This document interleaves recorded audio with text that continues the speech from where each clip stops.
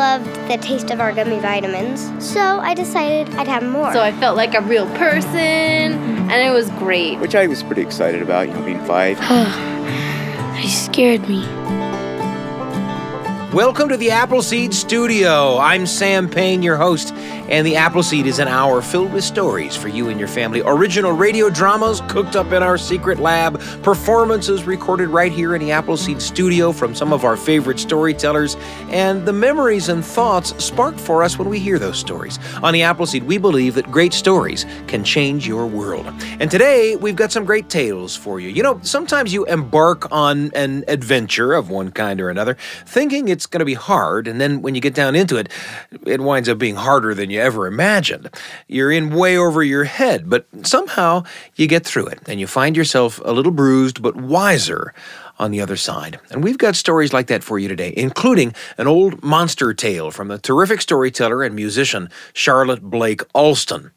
And she took a chunk of meat, tossed it out onto the water, and called out, "Nana Bulele, who shines in the night. They say that it is only right for my brothers to become men. They must have shields and clothes made from your shining skin." And we'll bring you an original radio drama about a squirrel who lives in the zoo and gets thrust into an adventure when a squirrel clan treasure goes missing. Where are we, anyway? We're right above the lion's den. Lions? Are you crazy? There's no way you'll want to miss a single word. And we're going to begin with this in over one's head tale from Charlotte Blake Alston. Our terrific live audience is waiting. Let's join them in the Appleseed Performance Studio.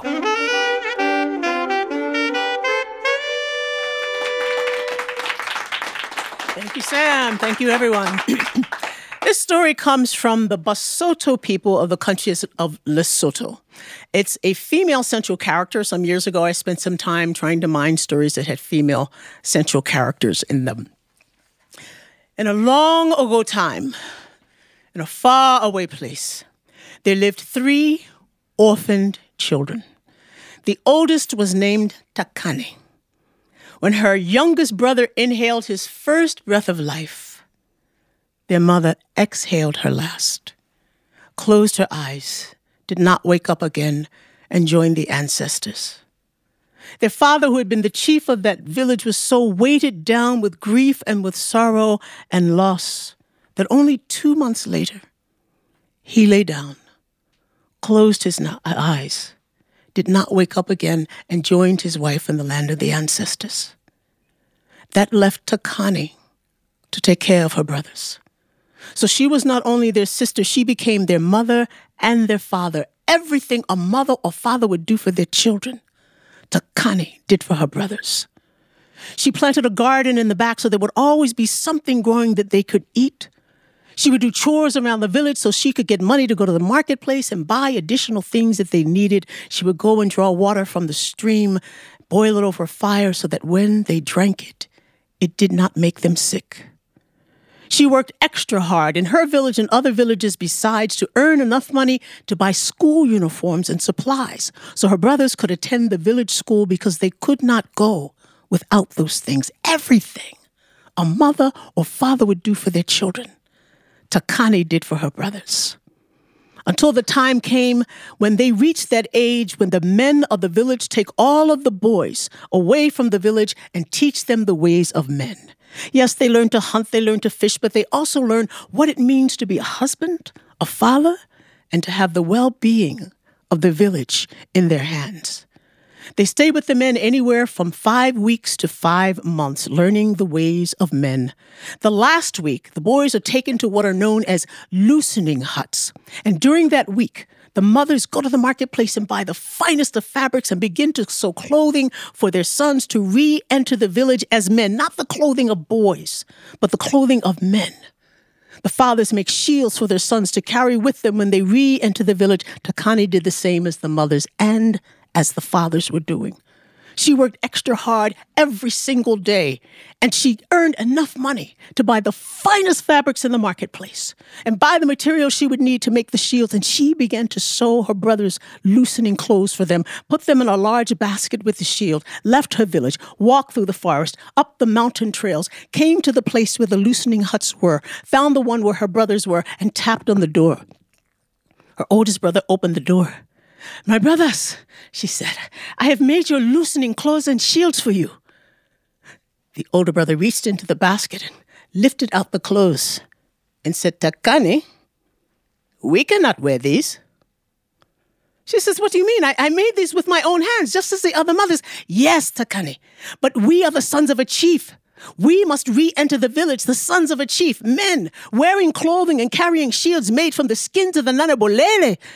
The terrible creatures who live below the dock. Well, how was anyone to do that?" He said, "If our father was alive, this is what he would do. This is how it must be, Thakane." She said, "I have done everything for you since our parents died. I have brought you right to the brink of manhood. It is time for you to do such things for yourself." "That's just it, sister. You have only brought us to the brink of manhood. In order for us to cross that threshold, we must re-enter the village, the sons of a chief, wearing clothing and carrying shields made from the skins of the nanabolele. This is how it must be, Thakane." And he shut the door. Thakane took the basket, left the loosening huts, walked back down the mountain trail, through the forest, back to her village, sat down beside her hut. She picked up a clay pot and a spoon and began to tap on it. And she began to tap louder and louder, and people began to come out of their huts. They said, "Thakane, what are you doing?" "My brothers," she said, "they say that the loosening clothes and shields I have made for them are not good enough. That because they are the sons of a chief, they must have clothing and shields made from the skins of the nanabolele.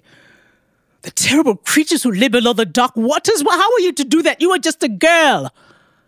All they had heard about these creatures were stories that they lived below the dark waters, whatever that meant, and they had skin that shined like all the stars in the sky. Thakane said, "I was tapping to see if anyone would be brave enough to go with me, since my brother said this is how it must be."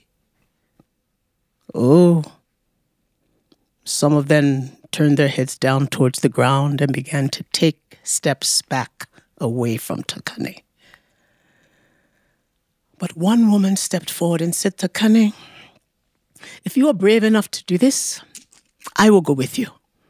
And one by one, others began to step forward. The women cooked food for them to prepare on their journey to eat, but also to use as an offering to the nanabolele. They packed them onto 2 oxen, left the village, and began to walk all through the night. And early in the morning, they came to a broad, broad stream.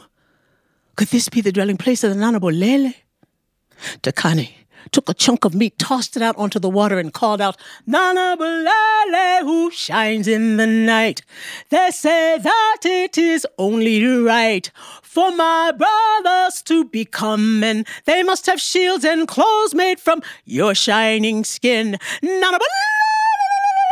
And the water began to bubble and churn, and they prepared to look upon the terrible faces of the creatures, when up above the surface of the water there appeared a big bullfrog. It looked directly at Thakane and spoke. "Go further. Go further." Thakane remembered her mother's teachings, that if she should encounter a strange spirit, she should listen with her heart to see if it meant her harm. And if it did not, she could do as it said. She listened with her heart. It meant no harm. So they left that first broad stream and they continued to walk all through the second night. And early in the morning, they came to a second broad stream. Could this be the dwelling place of the nanabolele? Again, she took a chunk of meat, tossed it out onto the water, and called out, "Nanabolele, who shines in the night.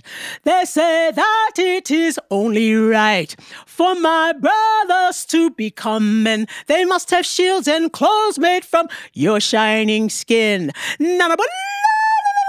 and the water began to bubble and churn, and one of the men picked up a spear and prepared to defend against the terrible creatures. When up above the surface of the water there appeared a bigger bullfrog. And just as the first, it looked directly at Thakane and spoke. "Go further! Go further!" And as with the first, she listened with her heart. It meant her no harm. So they left that second broad stream and began to walk all through the third night, and early in the morning they came to a wide, wide lake with water so still and so clear. She had to touch it to make sure that it was real. Could this be the dwelling place of the Nanabolele? Thakane took part of a chicken, tossed it out onto the water, and called out, "Nanabolele, who shines in the night. They say that it is only right for my brothers to become men. They must have shields and clothes made from your shining skin. Nanabolele."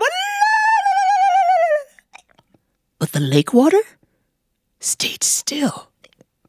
She took an entire chicken, tossed it out onto the water, called out again, "Nanabolele, who shines in the night. They say that it is only right for my brothers to become men. They must have shields and clothes made from your shining skin. Nanabolele." The water began to ripple and bubble and churn, and they prepared to look upon the terrible faces of the creatures. When up above the surface of the water there appeared an old woman. She had a walking stick. She pointed it at Thakane and motioned for her to follow. And then she disappeared down below the surface of the water. Thakane stepped out onto the clear, still lake and began to descend down, all the way down to the bottom where it was dry. There were huts everywhere. A village. Down below the waters? How could this be? And then she noticed there were huts, but there were no people. "Old woman," she said, "how is it there can be a village here with no people?" "Oh," said the old woman, "the Nanabolele, they ate them all. The men, the women, the children, the chicken, the cattle, everything gone. But what of you, old woman?" "Oh, too old and tasteless, I guess. Too tough to chew. They left me alive to take care of them." "I heard your words, young woman. You are very brave." And Thakane told the old woman why she had come. "Oh," she said, "the only way that you can get the skin of the Nanabolele is to wait until they have eaten and fallen into a deep, deep sleep. Nothing can wake them up. Then you can remove the skin. They will not feel a thing. But right now, I must hide you because they will be coming soon." And she began to hide Thakane and her party and pushed against them mud and reeds and mud and reeds. And when she packed in the last bit of mud, shuma, shuma, the creatures began to enter the water from above. "Senko Kenkai, I smell people." "Oh," said the old woman, "it is only the food I have prepared for you. Come, eat. And eat they did noisily and sloppily, and when their bellies were full, as the old woman said, they fell into a deep, deep sleep. The old woman began to remove the reeds and the mud. "Now," she said, "you can choose the one that you want." Thakane looked from one to the other. It was just like the stories that she had heard. Their skin was shining like all the stars in the sky. She chose the largest one. She got a knife and began to remove the skin, and as the old woman said, it did not stir. She put the skin into a basket. "Now," said the old woman, "you must go quickly, because when they wake up, they will see that you have skinned one of them. They will follow you. Take with you this ironstone pebble. When you see the red dust clouds getting closer, you throw it down. It will begin to grow and protect you. Now go quickly. And they left the old woman all the rest of the food that they had, and they began to ascend higher and higher until they reached the top of the clear, still lake, and it was dark, but they did not wait for light. They began to run and run and run, and early in the morning when the sun was beginning to rise above the mountains, they looked back and she could see the red dust clouds getting closer. She threw down the pebble, and as the old woman said, it began to grow. When it got to her knees, they got on it. It grew to a mountain just as the Nana Bolele reached it. They ran around and jumped and pawed and wore themselves out, trying to get to Thakane and her party, and fell into a deep, deep sleep. And as soon as they did, the mountain began to shrink smaller and smaller and smaller and smaller until once again, it was just an ironstone pebble, and she picked it up, and they continued to run and run and run through the night. And early in the morning when the sun was beginning to rise above the mountains, again she looked back and she saw the red dust clouds getting closer. Again she threw down the pebble, it began to grow. When it got to her knees, they got on it. It grew to a mountain just as the Nana Bolele reached it. They ran around and jumped and pawed and wore themselves out, trying to get to Thakane and her party, and fell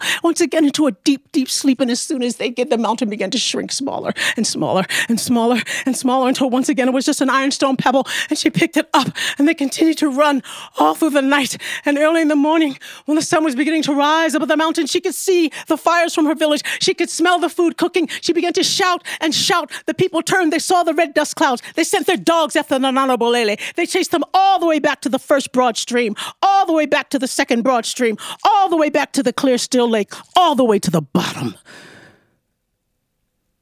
where the old woman still takes care of them. Thakane took the skins to the one person who knew how to sew them into clothes and shields. And when her brothers re-entered the village, the sons of a chief, re-entering as men, wearing clothes and carrying shields made from the skins of the Nana Bolele, the people went down on their knees. That was the last thing Thakane's brothers ever asked her to do for them. They built her own hut, gave her 100 head of cattle, and she lived her days in peace and in happiness. And that is how it should be.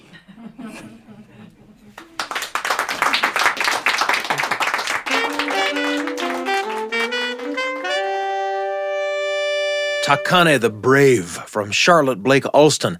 An old tale about a girl who finds herself in way over her head and gets through it, all triumphant, with a little magical help. In a moment, we'll gather around the desk for some talkback about Charlotte's story. I'm Sam Payne.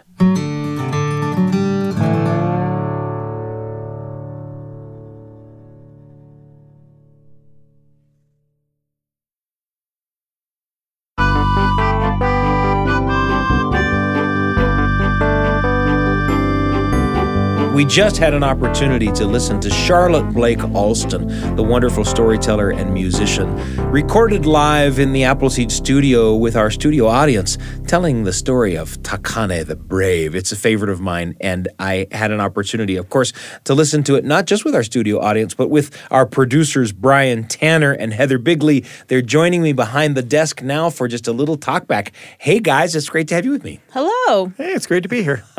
Fun to be in the performance studio to hear Charlotte Blake Alston. Again, I kind of love that story. Brian, where'd that story take you? Well, it reminded me of times in my life when, you know how she gets there and she's just like, okay, I made it. And then the old lady's like, oh, but there's even more peril after you've encountered the monster. Just when you thought you had won the day by skinning the Nana Bolele, right? Yes, exactly. Then the peril is only beginning. Right? Yeah, exactly. It reminds me of a rafting trip I took when I was a kid, and there was this stretch with one of the most dangerous rapids in Colorado or something they were telling us, but they were saying that there is just after that, right after that, there's a rapid that's actually many degrees smaller, but it's more dangerous. More people have died there because you're focusing all of your energy on just getting through that big rapid that you forget oh, there's something after this that I also need to be prepared for. Right. So I was really glad to have had that information ahead of time so we could know, like, okay, don't slack, don't forget the gold. Like, just because we got through the big one, you have to make it through the second rapid as well. Yeah, I've experienced that. You know, you audition for a role or you try out for a team and you see your name on the list and you think, I did it. Yeah. Right. That's the triumph, right? And then you got to do the work. The other thing I thought of when I listened to this story was the stone given to her by the elder, right? Right. We are so often helped along our way. Well, and I like the tools that we're given often for us aren't actual physical manipulatives, but they are in fact pieces of advice. Sure. Which we may not actually follow. A friend of mine once said, never marry a poet. And I remind her of that because I did, in fact, marry a poet. Because you married a poet. Yep. I'm like, I love the day you told me this wise thing, which I disregarded and made my husband. Yeah. I got to admit, one of the things I liked about Charlotte's story was the monsters. And even though I've been in over my head plenty of times, I don't have a real story about monsters from my own life. So I made one up. It's kind of a ghosty story, and it's today's entry in the Radio Family Journal. The Radio Family Journal with Sam Payne. A tiny little story for you and your family. Right when you need it. On the Appleseed.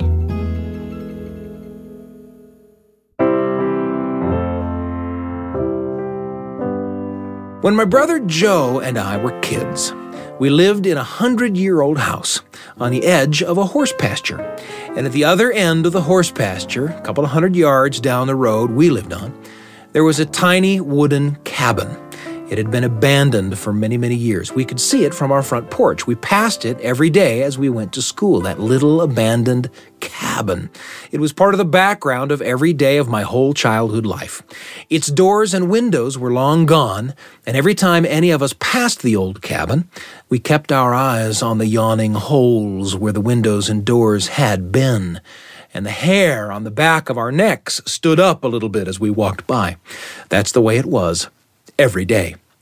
At one point or another, someone boarded up the empty doorway and window frames, and though the hair on our necks ceased for a while to prickle as we walked by that silent place, all closed up now, a rumor grew up that on certain autumn nights, sounds could be heard as people passed the old cabin, especially at night. Some people described a snuffling, scuffling sound like a big animal was rooting around in the weeds and the dirt that surrounded the foundation of the old building. Some people described a whining sound, sometimes low and sometimes high, a kind of wailing on the autumn wind. And some people described the sound of a child crying. And of course, there were people who dismissed all of that. They talked about skunks or raccoons and their nighttime rambling, shuffling about, making noise. We kids had never seen a skunk or a raccoon around the old cabin, and we passed it every day.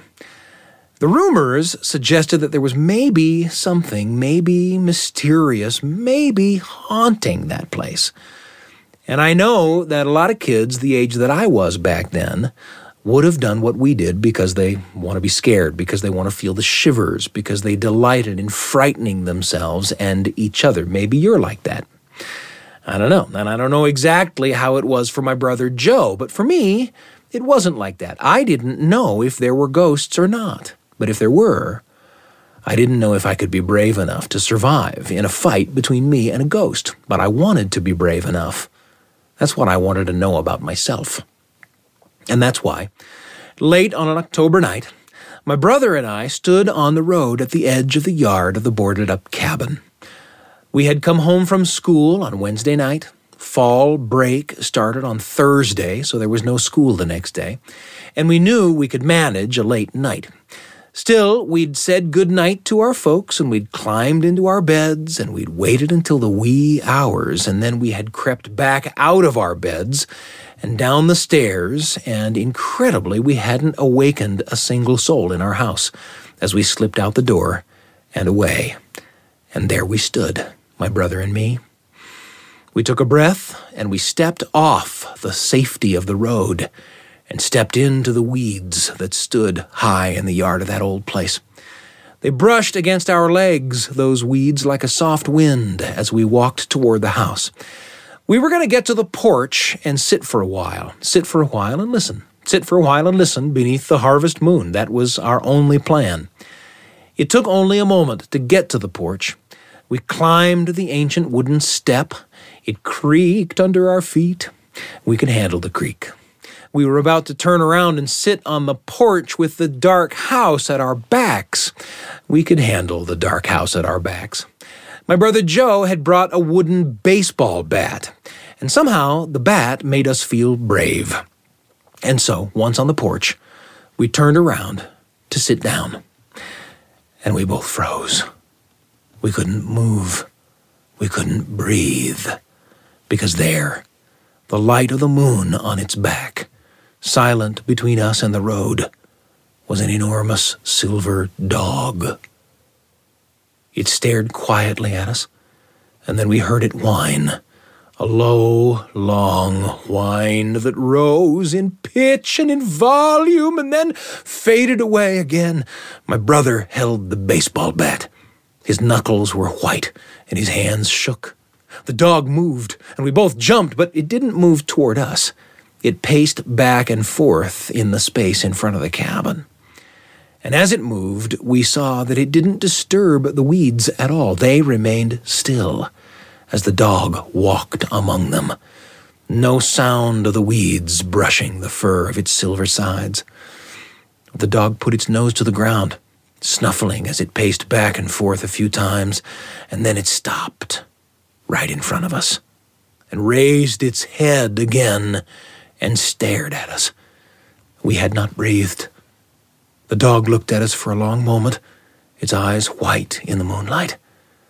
And then it ran toward us. My brother and I both screamed. We scrambled to our feet, backing ourselves against the sheet of plywood that covered the doorway of the old cabin. My brother turned toward the cabin and swung at the wood with the baseball bat. I guess somehow he thought that if we could get inside the old cabin, we could, prop the broken wood up against the door and protect ourselves. It was ridiculous, but our brains weren't working. And the bat, on the first whack, split in two and left a long, sharp stick in my brother's hand as the other part of the bat clunked on the porch boards.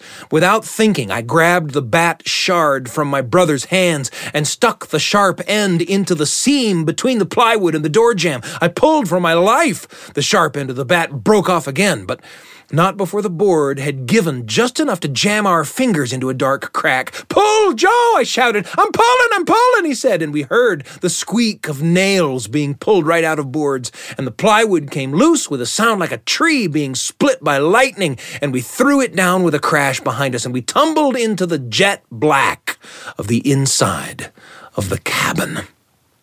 Only it wasn't jet black, not completely. The moon spilled through the silence of the open doorway, and we could make out, on the other side of the cabin, a flight of stairs leading to what must have been the cabin's attic. And sitting on the stairs, there was a boy. He sat, silver in the moonlight, with his head in his hands.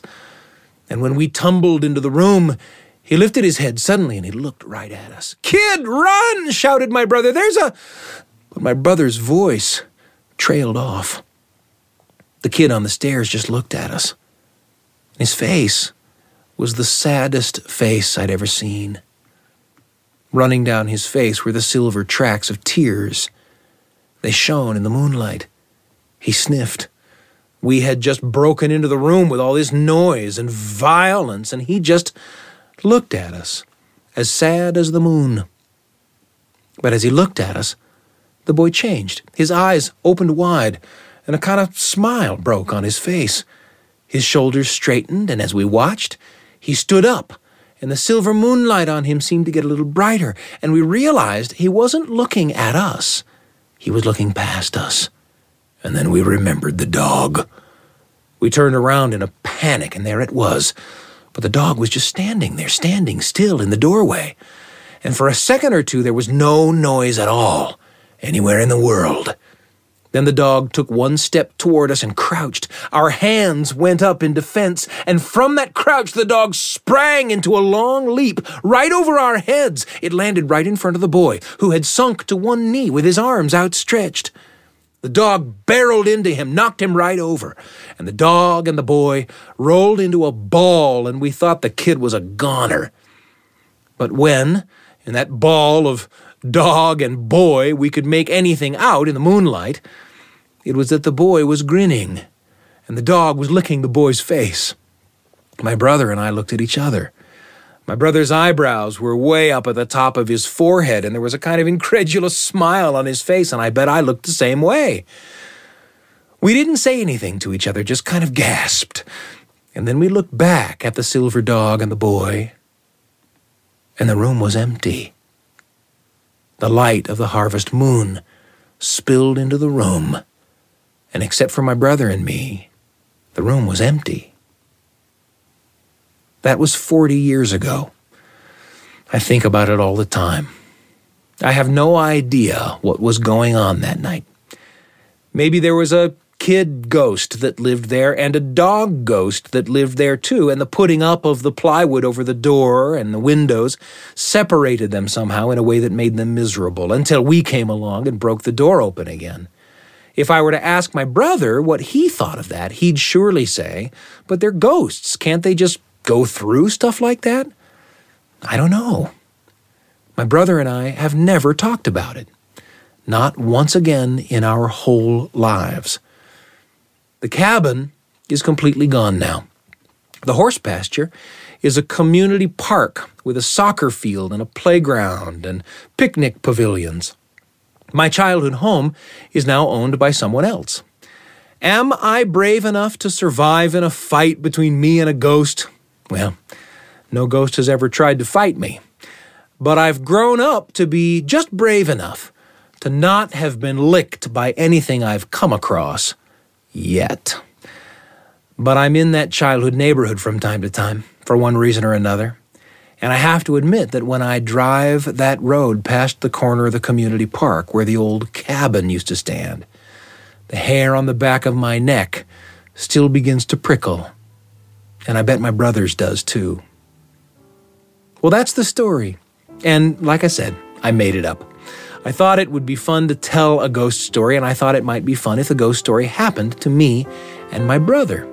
But there are a lot of things in the story that are true. For example, the old cabin where the ghosty part of the story takes place really was down the street from our house, and we really were kind of scared of that place.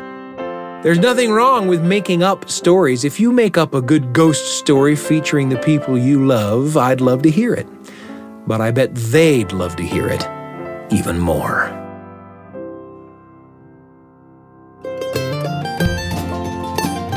The Radio Family Journal with Sam Payne. A tiny little story for you and your family, right when you need it, on the Appleseed. Thanks for joining me for that entry in the Radio Family Journal. It's been my pleasure to be here in behind the desk for a little talk back about Charlotte Blake Alston's terrific story, Thakane the Brave, and of course, Brian Tanner and Heather Bigley, our producers. Thanks so much for joining me. It was a pleasure. Thank you. There's a lot coming up on the Appleseed.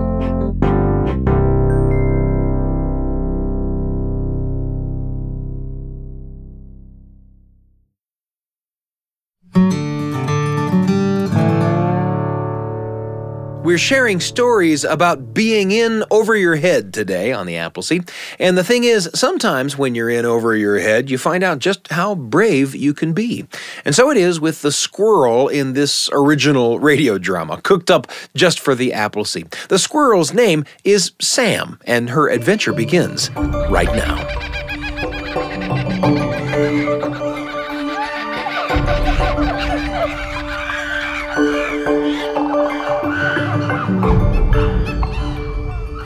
Hello there.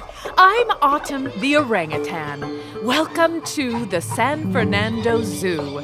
People and persons of all sizes and shapes come here to see our habitats at home. Our bananas are pretty good too. The San Fernando Zoo is full of tales. And not just the tales of animals, but tales about animals. Although I suppose some of the tales about animals also involve the tales of animals. Oh, anyway, back to the stories. Now, sit back, relax, and enjoy this exciting adventure of two flying squirrels on the verge of growing up. Sam! Hurry! We're gonna be late! Quit jumping, Jack! You're gonna bounce me right out of the tree! Sorry, I'm just so excited. We're 2 years old. We finally get to see the shiny and taste the drink inside. We'll be grown-ups. Are you ready? All right, I'm ready. Great, let's go. Jack! I'm going. Ugh, always jump first and think later. I still get nervous jumping into the air. It seems safer to keep my feet planted on solid branch. Okay. 1, 2, 3. Yeah! Sam, you made it. Aw, was little Sammy scared to jump off her branch? Seth, leave her alone. She's a glider afraid to glide. But maybe you were too dumb to notice that, Jack. Jack's not dumb, and I'm not afraid. I'm just cautious. Look before you leap is a squirrel saying for a reason. Whatever you say, scaredy squirrel girl.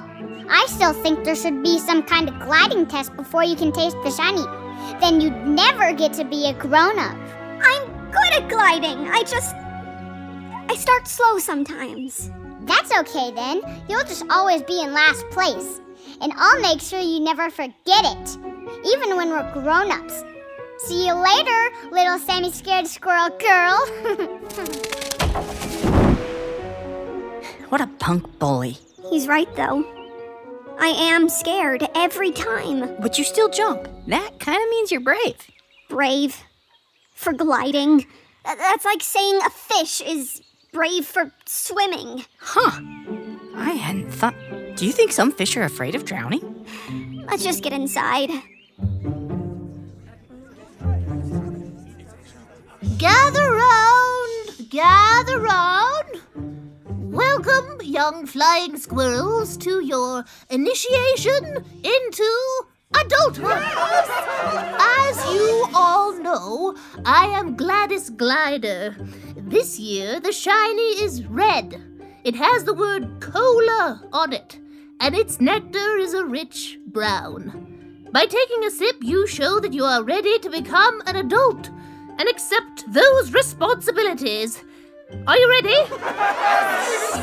I'll reveal the shiny in 3, 2, 1. Quiet! Quiet, everybody!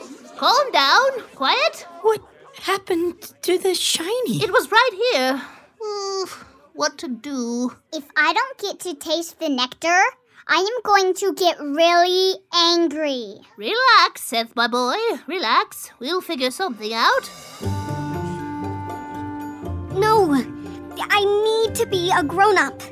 Oh, there's always a new shiny eventually. I guess we just wait. That could take forever. I can't be stuck as a little kid, scaredy squirrel girl. Seth would be right. It's okay to be scared. You'll just have to learn to ignore Seth. Forever. That wouldn't be so bad. That sounds pretty bad to me. All right. Well, for now, everybody just return to your homes and... Hey, Sam and me will go get a new one. Who said that? Jack? Yeah, right. Only Jack's skull is thick enough to think that scared squirrel Sam would leave the habitat. She can barely leave her own branch. We could do it. Now, children. Seth is right. It's much too dangerous for you. There are owls out there. You know what those monstrous creatures do to flying squirrels. Everyone, go home.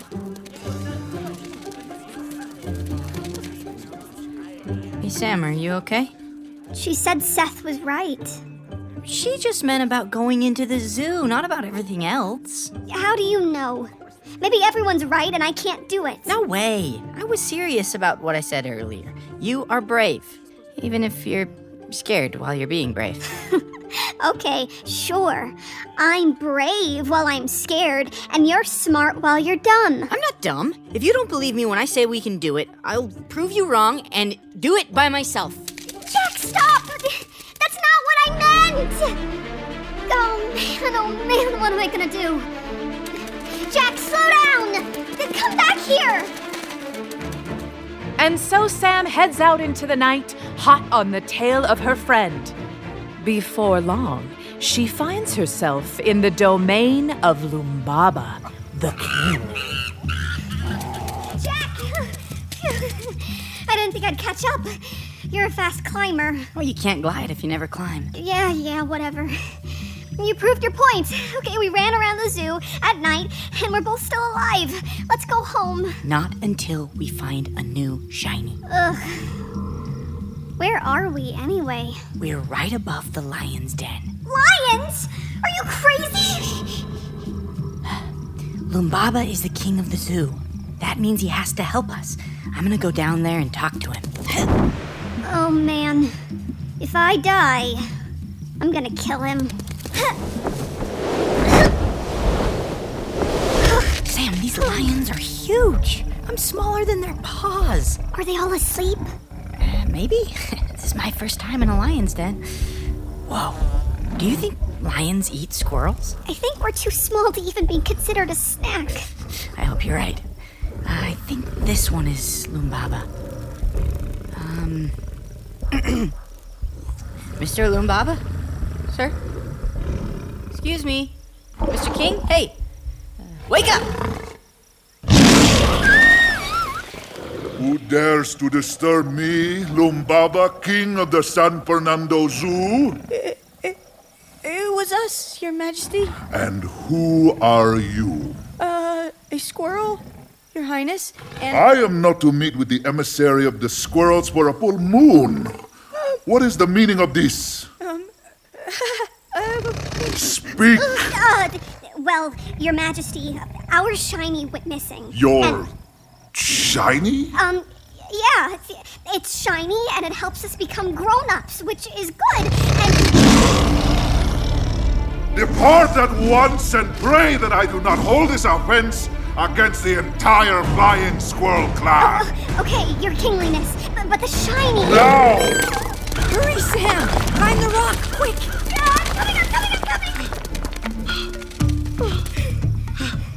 I think he was gonna eat us. My whole life flashed before my eyes.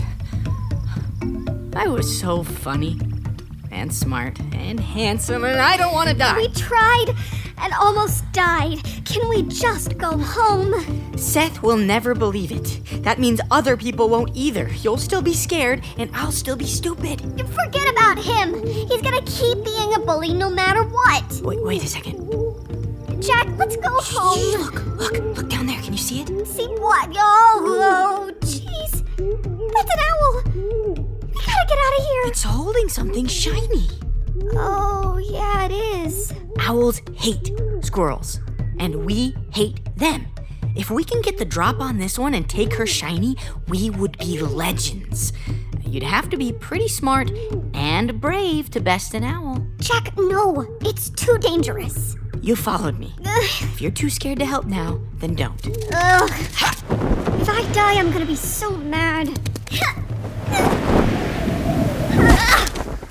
What are you doing? Get off of me.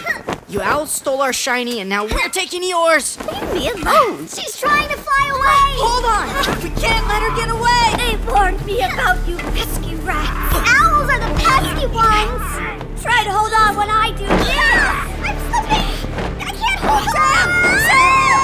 I'm all twisted up. If I spread out my fly fur and I'm facing the wrong way, I'll just drop faster. I don't know what to do. Okay. 3, 2, 1. Sam spreads out her flying fur in the nick of time. Have you heard the saying, out of the frying pan, into the fire? Though she lands safely, Sam has arrived in the proverbial belly of the beast, where she is in real danger of ending up in the actual belly of an actual beast.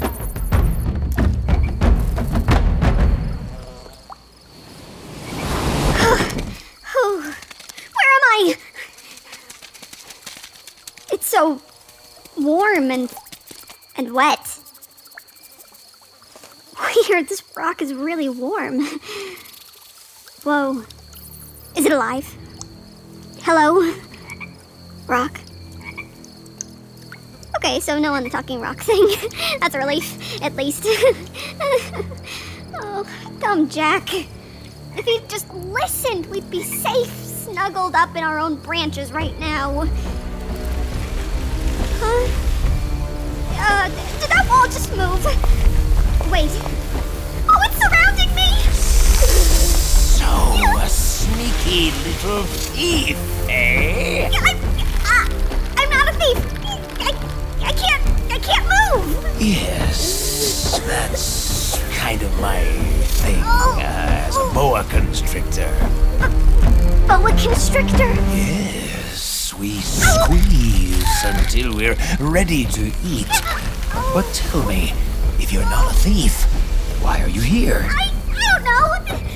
The shiny was lost, and then Jack said I could be brave, but I said he was dumb, even though he's my best friend. And everyone laughed, and we just wanted everyone to like us. And now I'm gonna die to a snake, and he's gonna die to owls, and everyone was right because I failed, and I'm so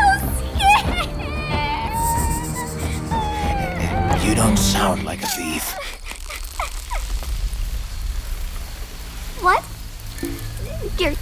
You're letting me go? You're not gonna eat me? You're just fur and bone. Besides, I'm already full, and I'm sleepy. You woke me from a lovely dream. Oh, sorry. Thanks for not eating me. You're welcome. And little one? Yeah. Stop worrying about what everyone else thinks. Normal behavior from little animals is why my belly is full right now. Okay, thanks. See you around. Better that you don't. I'm usually more cranky when I wake up. Quickly creeping away from the carnivorous constrictor, Sam thinks about the wise words she heard from the silver-tongued serpent. Maybe fitting in isn't all it's cracked up to be. As these thoughts race through her mind, Sam races towards Jack. After all, even if you learn an important lesson, you don't leave your friend with the owls. I made it. There's Jack in that nest. Oh, he looks okay. I'm coming. Not again. Give me back my friend, you ugly owl. Sam! I'm here, Jack. I'm saving you. Sam, I'm fine. Get your friend off me. I'm not letting go this time. Sam, stop. Audrey is a friend. What? Turns out we were wrong about owls. The zoo gives them lots of food. They don't want to eat us. But they kidnapped you. I mean, we did jump on her back. Sorry about that again, Audrey. It's fine. I get it. I'd be upset about losing a shiny, too. She loves shinies, Sam, just like us. I'm still confused. Everyone said you owls were evil. Just because someone or a lot of someone say or think something doesn't make it true. People were wrong about me, too. So, Audrey knows about a place with tons of shinies. You know what, Jack? I've doubted you all night. I'm sorry. If you say you know how to get a shiny, I trust you. All right, let's go. Hop on. I'll take you there. Woo! Flying is a lot more fun when the pilot isn't trying to kill you. Yeah, it's nice knowing I won't fall into another boa constrictor. A boa? Dude. Lions, boas, owls? What a night! See those blue bits down there? They're full of shinies. We just grab one? It's that easy? Not tonight. Look, a human. He's gonna take all the shinies too. We can't sneak past a human. This one's different. Watch. When I feel the rhythm, What are those horrible noises he's making? Part of shiny collection ritual? We gotta get one before he takes them all. I'll distract him. You guys grab a shiny and signal me. Are you sure? Yeah, I'm pretty good at this. Thanks, Audrey. And sorry again. Don't worry about it. I'm just happy to have 2 new friends. Hey, Sam. About tonight. I'm sorry I said you were dumb. I was just scared you'd get hurt. Yeah, I know. Thanks, Sam. Sorry I ran out here and put you in danger. Don't worry about it. An owl? How'd you get out of here? Oh, jeez, Louise. Come here, pretty owl. Come here, pretty owl. Back to your cage. Back to your cage. He's distracted. Let's go. There's a million shinies in here. I died and went to shiny heaven. After this crazy night, maybe we are dead. Yeah, maybe. But let's grab a shiny in case they're still alive. Oh, this one smells really good.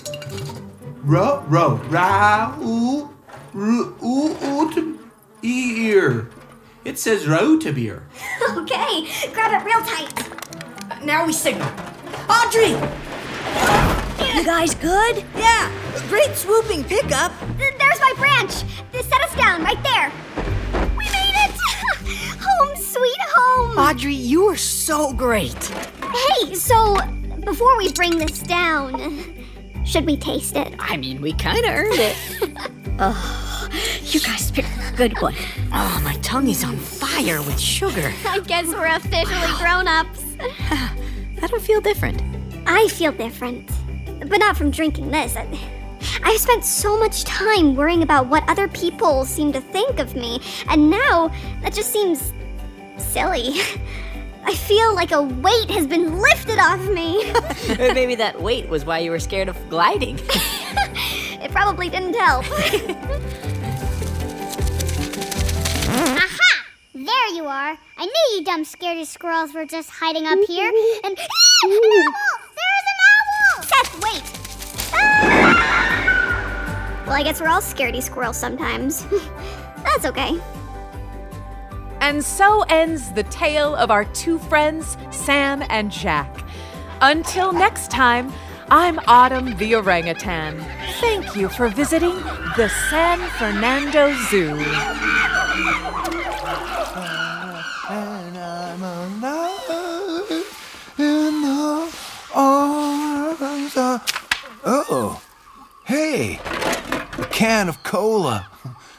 Pesky flying squirrels must have snuck it into their habitat, and then it fell out the back.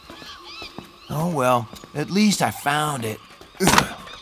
Then away, I want, and it's that way.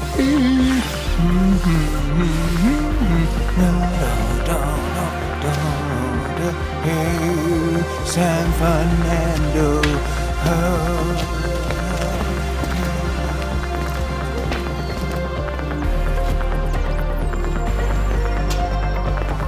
The Shiny, an original audio drama about a squirrel who learns that when she's in over her head, she really has the courage to come through it all with flying colors. If you sometimes feel like you're in over your head, hang in there. You're not alone in how you feel, and chances are you're going to make it through.